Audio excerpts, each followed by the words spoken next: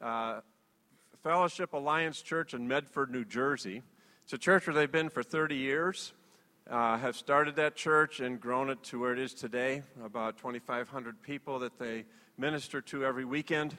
And we're just so grateful to have had you here this week to minister the word to us through your own personality and your own way of bringing home to us the message of Joseph. And we have a couple of gifts for you, so would you both come up here? And Kathy, can you grab those bags there? Yeah. Bring it up for these guys. This one I've been told is Lori's because it's got the ribbon on it. All right, good. And this one is yours. Thank you so much. I didn't know what was in these bags, right? Should I open them up? Ahead of time. Yeah, you can open them up. But I walked in today right, and I told Marty, I said, we need to get you some crown stuff. Yeah. And then I found out that it's in the bags. Look what Yeah, I we was did. envious of his shirt when he's up here playing. Like, I wanted to get one of those. This is my color. Yeah. How'd they know? Yeah. Fantastic. Good. Thank you so much. So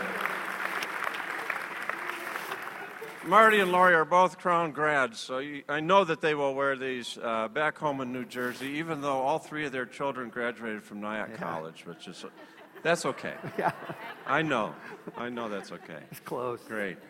Let's just have a word of prayer as Marty comes and delivers the word to us today on the life of Joseph. Father, we thank you for what you've done in our lives, in our hearts, on our campus this week through the ministry of your word. Through Marty and through the presence of him and Lori with us. Thank you for bringing them to us, for their devotion to us and their dedication to meet like this with us. And we ask, Lord, that as you are here today, even as we read the scripture from the very beginning, Lord, you are here and you are near, and we ask you to speak and that you'd give us ears to hear you as you do speak to us today. You are here. You are speaking. You are not silent. We thank you for that. In Jesus' name, amen. Thank you, brother. Thank you, Joe. Amen. Students, I really have loved being here. It's fantastic. Part of it is because, I went here, and it was foundational for me. I know what you're getting here. It's really good. Pay attention to school. God has some things for you, just like Joel prayed. The Lord's here and he's not silent. He has things to say to you, hopefully even this morning. Let's just review. Now, we've been trying to do the whole life of Joseph, and believe it or not, I'm going to skip right to the end. We're going to leave out a lot of the good parts, but I'm going to tell you a little bit about it. Remember, we met Joseph. He's 17 years old. And his dad sends him out to check on his brothers, and his brothers take him and sell him to some Ishmaelite traders who are going to Egypt. He ends up down in Egypt. He's bought by a guy named Potiphar. Potiphar takes him, makes him one of his slaves, but then he ends up becoming head of all the other slaves, head of Potiphar's household. Potiphar's wife gets an eye for him and starts coming on to him because he's such a cute little guy. She thinks he's so great, and she wants to do something. He won't go there. He keeps resisting temptation. So then she tells all these lies. She gets so upset. She tells these lies to her husband that he did try something when he didn't. So unjustly, he gets thrown by Potiphar into prison. Remember, we've been through all this now. He gets thrown into prison. In prison, again, because he's the kind of a person who's always like, hey, what can I do around here? How can I help? Give me a mop, I'll clean up. And sure enough, he becomes like head of the prison now. The prison guards put him in charge. And remember the story where it goes next? The baker who the king thought was running a coup or something against him, the baker, as well as the cupbearer, who's kind of like the butler, they're thrown into prison. They have these dreams. They tell Joseph. Joseph says, well, interpretations are from the Lord. Tell me your dream. Maybe I can help you. He's always looking to help people. Not so self-absorbed. Always looking. There's an amazing faith in God. And sure enough, if God doesn't give him the interpretation, well, the interpretation is the cupbearer. You're going to be going back and getting your old job and everything's going to be great. Sorry about you, baker. They're going to hang you on a tree. You're done. And that's what happened, remember? So the cupbearer's back working for the king. King has a dream. Pharaoh has this dream, couple of dreams, and they're really to show him a sign. And the cupbearer goes, hey, yeah, that's right. A couple of years ago, I had a dream when I was in prison. As a Hebrew kid interpreted it for me. So the king goes and gets Joseph, brings him out. He tells him the dreams, and Joseph tells him the interpretation. Remember that? That's where we kind of left it last night. And all the story has so much to teach us. But then the part we're going to skip over real fast, which I wish I had more time with you, is like some of the most dramatic stuff in the Bible. So now, the prediction of the dreams was there's going to be 7 years of plenty and then 7 years of famine. Store up all you can during the years of plenty, and then everybody will be fed during the times of famine. So not only are the people in Egypt in the famine, but the whole world at that time, and they're all coming to Egypt, which is why Egypt became then the most prosperous nation in the world. And this Hebrew guy is in charge of everything, Joseph. And he's standing there one day when people are coming, exchanging money for food. You can almost see it. There's like tables. And who walks in the room? His brothers. It says it was so dramatic for Joseph. They didn't know who he was, but he could tell who they were, that he went in the corner and he cried. He didn't know what to do. He comes up with a plan. His plan is to start testing his brothers. And I don't have time to go into all of it, but it's so fun to read. I hope you read the rest of Genesis. There's all this give and take and back and forth. He accuses them of stealing. They weren't stealing. They're telling them this. He throws them in prison for a few days. He keeps one of them, sends the other ones back. And when they go back and tell their dad's going, "What's wrong with you guys? You can't do nothing right," kind of a thing. He really lets them have it. And then he says they have to bring Benjamin back, his littlest brother, Benjamin. And oh, no, I'm not going to let Benjamin go, Jacob thinks. But eventually they go back. And Benjamin's there. And he tells the brothers, well, now he's going to keep Benjamin. And Judah steps up. And Judah says, no, take me. Well, this breaks his heart. That you guys must have changed. His brothers must have changed, right? Because they were willing to have their little brother, him, dead or sold into slavery. Now they're going to stand up for their little brother, Benjamin. Breaks his heart. Says again, he goes in the corner and he just weeps. And then he comes out and he goes, you guys can't tell, you don't know, but I'm Joseph, your brother. They're all in shock. They can't believe, you're Joseph? They can't believe it. And all of a sudden they start telling each other stories of what's going on. He says, guys, I forgive you. It's okay, I forgive you. God had it all worked out. And they tell him to go back and get their dad. Their dad comes out. They live in a place called Goshen, which is outside of town because Egyptians didn't like Hebrews. They didn't want them living there. So they live outside in Goshen. And there's a peaceful living for quite some time. And then we come to the part we're going to look at today. The last 2 chapters of Genesis, which are all about how God wants good for us.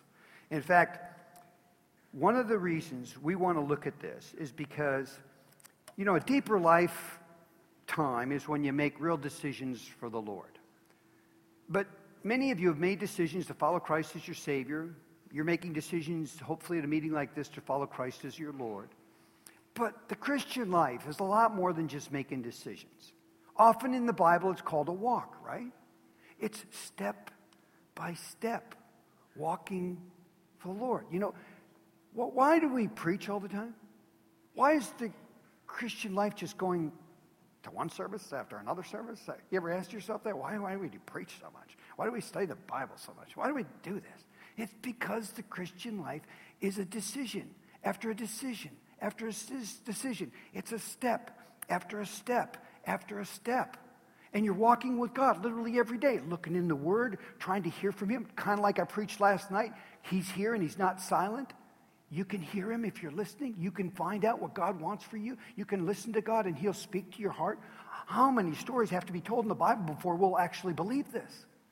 God wants to speak to you. God wants to guide you. But it's step by step. You don't get it all at once. And so we look in this passage today hoping that we can get some insight maybe into your next step. Maybe you can see it right here in the life of Joseph. I put down the idea of this message. What God means for you is good.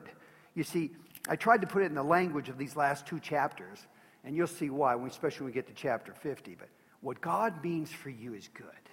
In the steps of life, He wants to take you through some really good steps. Boy, do you see it in the life of Joseph. Even though things look tragic at times, even though things look difficult, this step by step, sometimes it's uphill. Sometimes it's easy and downhill. Sometimes it's kind of slow. Sometimes it's kind of fast. But listen to me. Listen to me, please. Most important thing is that you keep stepping. I've been a Christian over 40 years. I've had friends that quit stepping. And if there's one thing I know, if you keep stepping, you'll grow. But if you stop, you get like stunted. It goes from bad to worse. I don't know where you're at in your walk with God, but if I could do anything for you this morning, it would get you to make the next step. And to keep making the next step the next day and the next day. And to try and encourage you, like I did in this statement here, God means good for you. And I'll show you how that works out. Point 1 in the outline I have for you today reads like this. We don't have it for the screen, but I'll read it to you. God's morality is good for you. I want to start off by showing you what happens in chapter 49. We won't have time to read it all, but I'll explain it to you. And I'll give you the context first. The context is basically seen in Romans chapter 2 in the New Testament, verses 14 and 15. Because here's what's going on. Jacob, Joseph's dad, is about to die. Calls all the boys in. He's going to put a blessing on them. Sometimes a blessing sounds more like a curse, but it's a blessing. And what he's judging it all upon is what I call a moral code. In the book of Romans, in the New Testament, it says this. For the Gentiles who do not have the law, by nature, do what the law requires. Romans 2, 14 and 15. They are a law to themselves, even though they do not have the law. Did you hear that? A law to themselves, even though they don't have the law. And as you'll notice, this is even before the law is written.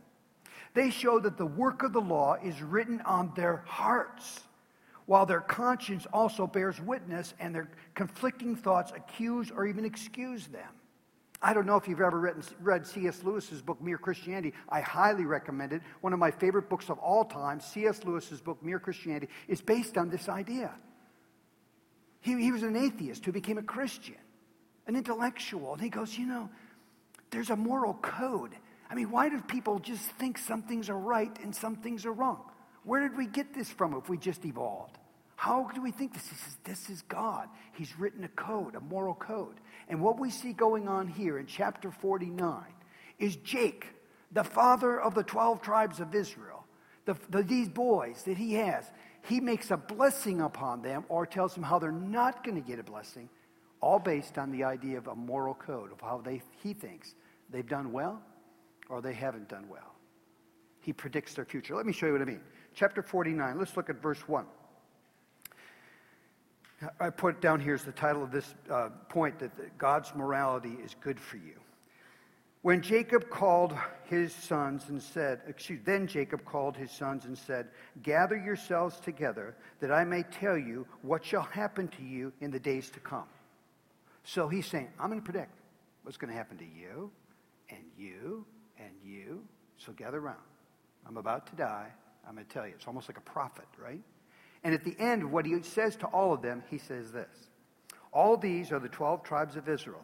This is in verse 29. This is what their father said to them as he blessed them, blessing each with the blessing suitable to him. Let me summarize. I just wrote it down after studying some commentaries and stuff, what he's basically saying to each of his own sons. He's saying fornication can ruin your future, Reuben. Revenge doesn't pay off. Simeon and Levi combines two together because of things they've done in their life. Holding to your morals brings honor, Judah. Remember, Judah's the one that stood up.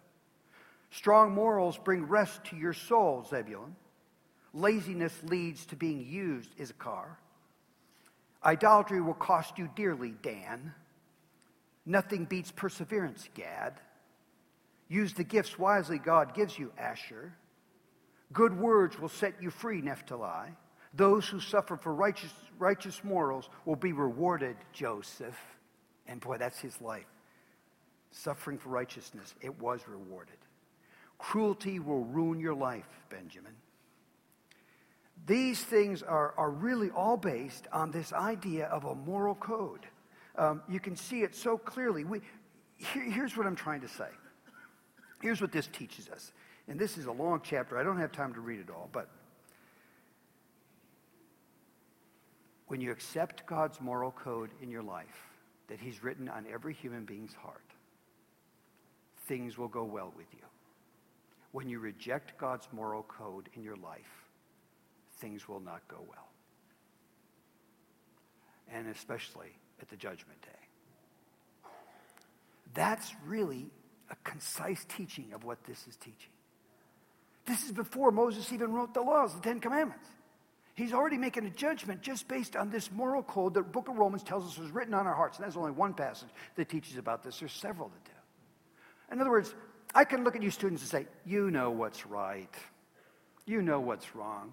Sometimes we try and rationalize. Sometimes we try and explain away sin in our life or habits we're involved in or things we're doing. But you know. And so Jacob's basically warning his sons, encouraging his sons by saying, come on, this is what's going to happen if you don't straighten up. Here's what's going to take place if you don't change your life. I'm telling you, I'm warning you. This is passage just like a warning to the 12 tribes, the 12 sons of Jacob. There's an encouragement here and a warning. You know, I don't know if you're aware of it, but in the culture you and I are in and that you're growing up in, a moral code is kind of laughed at.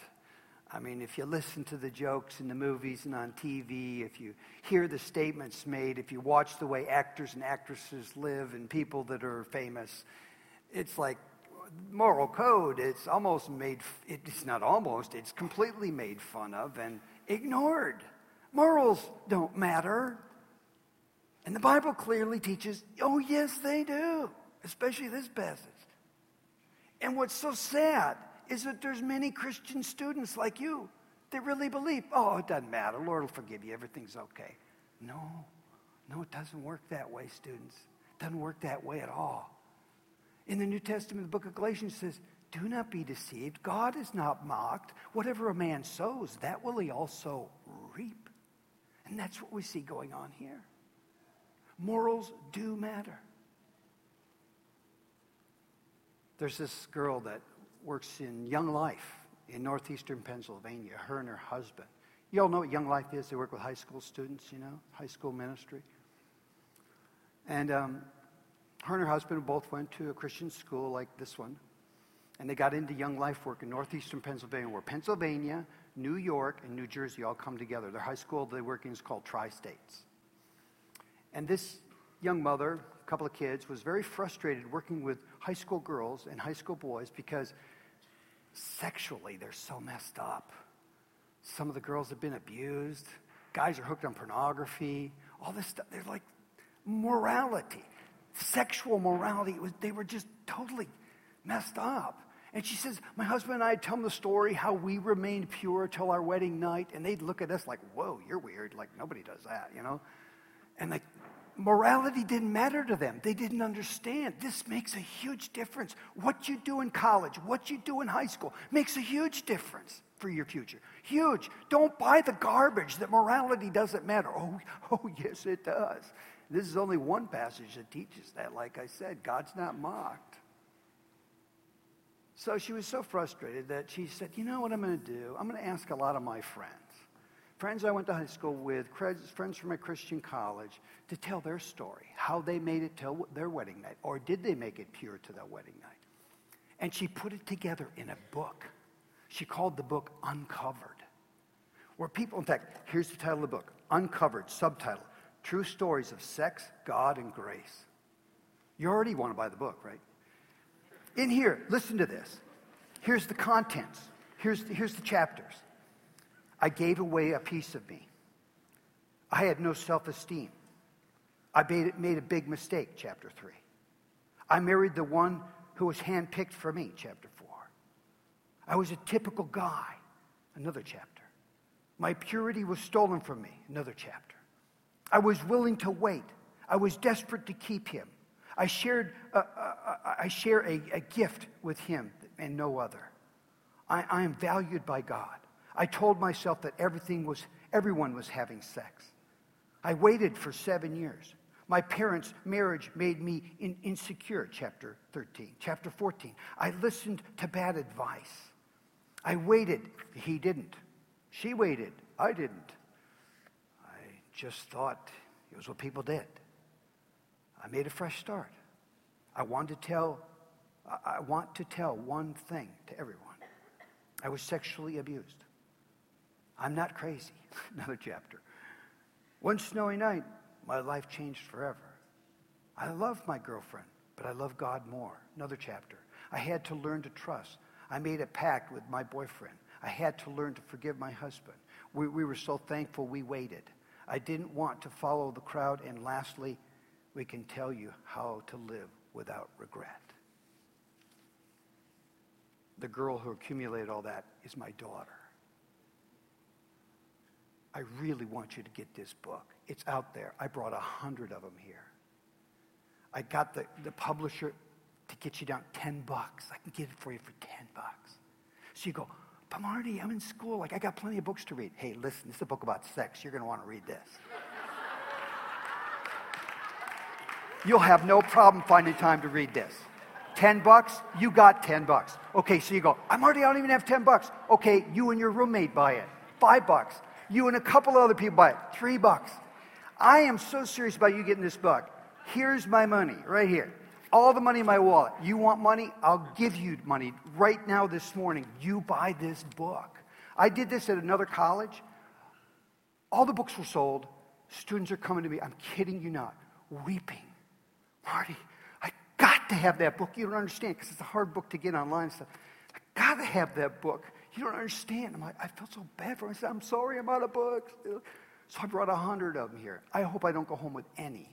And literally, you can team up with a few people. Say, hey, you throw in $3? How about $2? How about a buck? Come on, it's like buying a pizza. Get the book. Okay, that's my big promo this morning. I seriously will give away every dime I got to make everybody get a book. So buy a book and share it with people. It's a great, great book. Okay, point 2. Jacob, the dad, dies. We get to the last chapter in the book of Genesis. And here's how it starts. Chapter 50. Then Joseph fell on his father's face and wept over him and kissed him. And Joseph commanded his servants, the physicians, to embalm his father. So the physicians embalmed Israel. 40 days were required for it, for that is how many are required for embalming back then. And the Egyptians wept for him 70 days. The Egyptians wept for him even? Yeah, it's amazing. Now look all the way to verse 15. Here it tells us an amazing thing happened. Look at this. When Joseph's brothers saw that their father was dead, they said, it may be that Joseph will hate us and pay us back for all the evil we did to him. So they're thinking, oh, he's just been nice to us because Dad's still alive. Now that Dad's dead, whoa, he's going to pay us back for selling him into slavery. I just know it's going to happen. So they're talking amongst themselves. They're all worried that he's going to get him back now. He's going to take out revenge on him. So they sent a message to Joseph saying, your father gave his command before he died, say it to Joseph, please forgive the transgression of your brothers and their sin because they did evil to you. And now please forgive the transgression of the servants of God for your father's sake.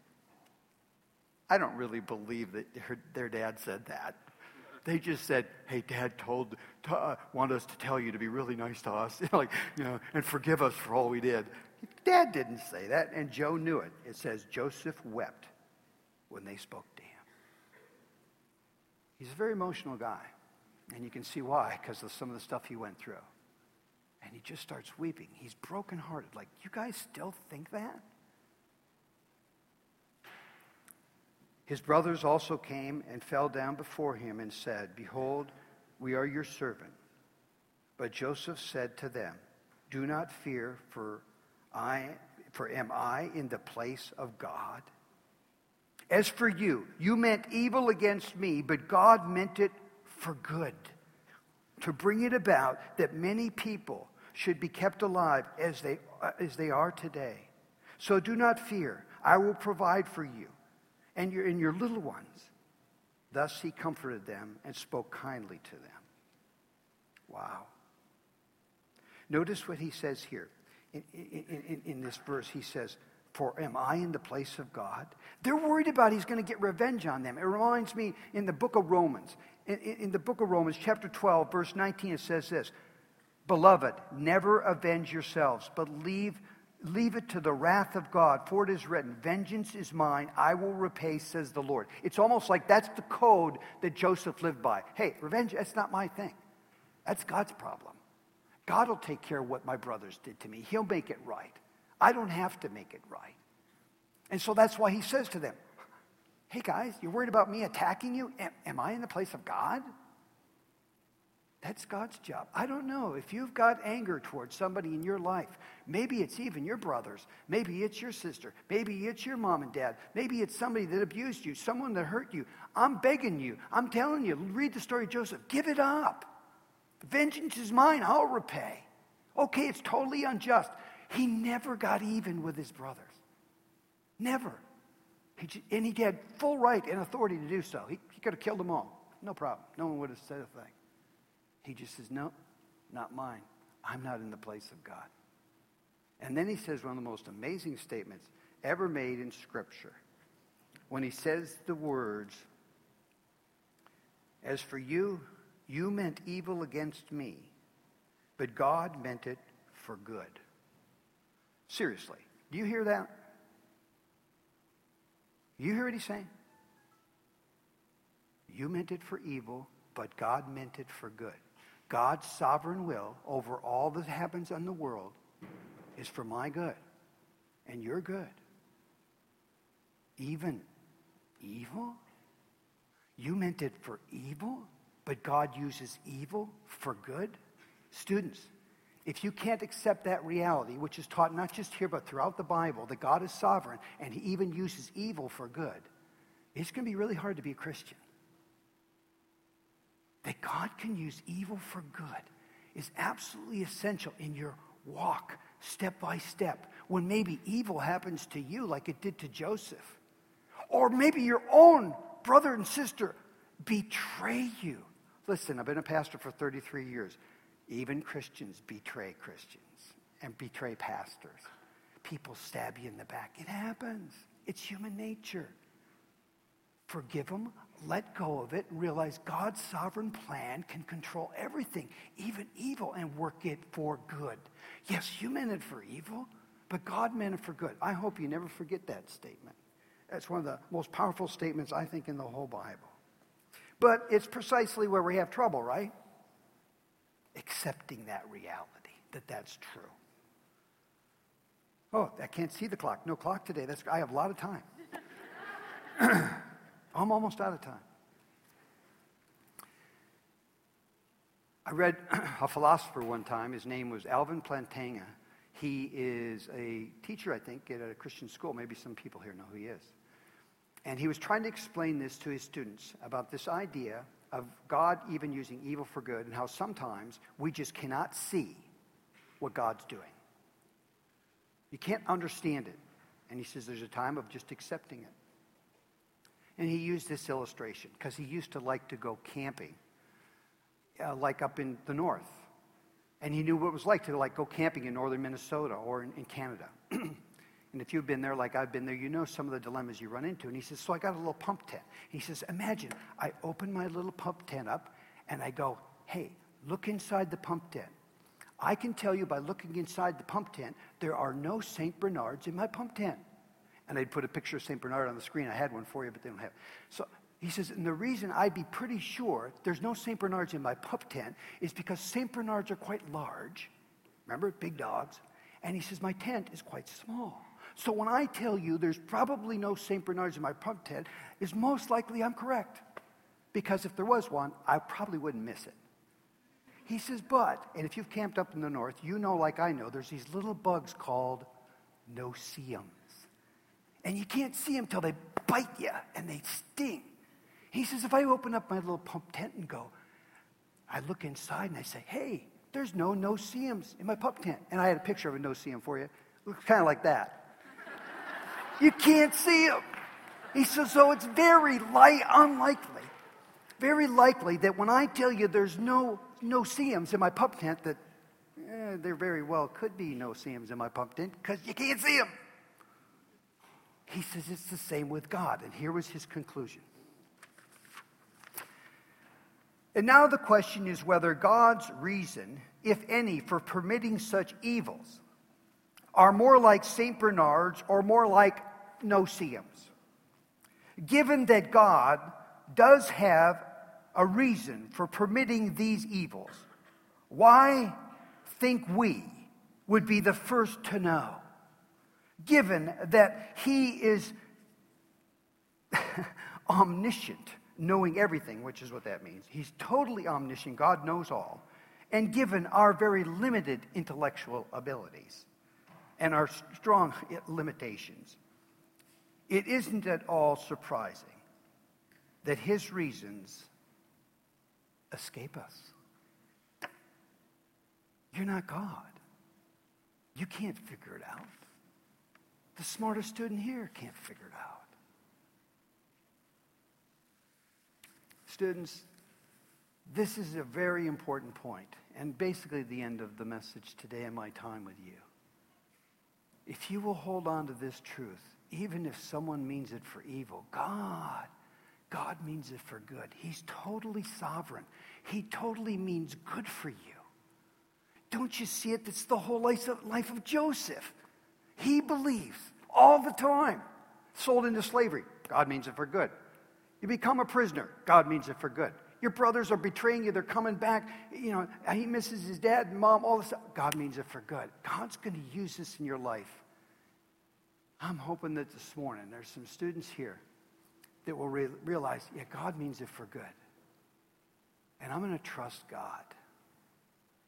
That's one of the things I love about this book, I so hope you buy on the way out, is it telling you that. Wait till your wedding night.